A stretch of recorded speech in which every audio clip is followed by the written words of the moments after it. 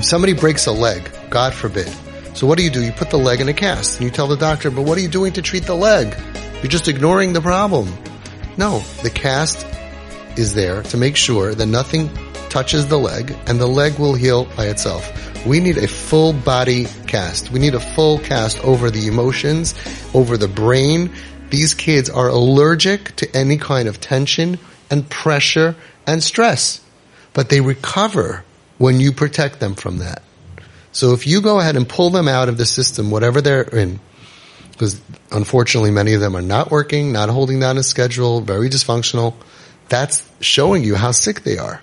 And we put them for a couple of years in our body cast, without pressure, no stress, whatever you do is fine. And then we fill their days because they have nothing in their calendar. It's like, what are you doing? Oh, let me look at my calendar. Pesach, Shavuos, they have nothing, right? So in 3 weeks we're going to Hawaii, and 2 months later we're going here, and then we're doing this, and we're going to this show, and you put things into their life so they have something to post, that I went somewhere, I did something, and you leave the pressure and stress out. Their brains heal. I don't know why the hospitals and the psych wards don't get this. Brains heal.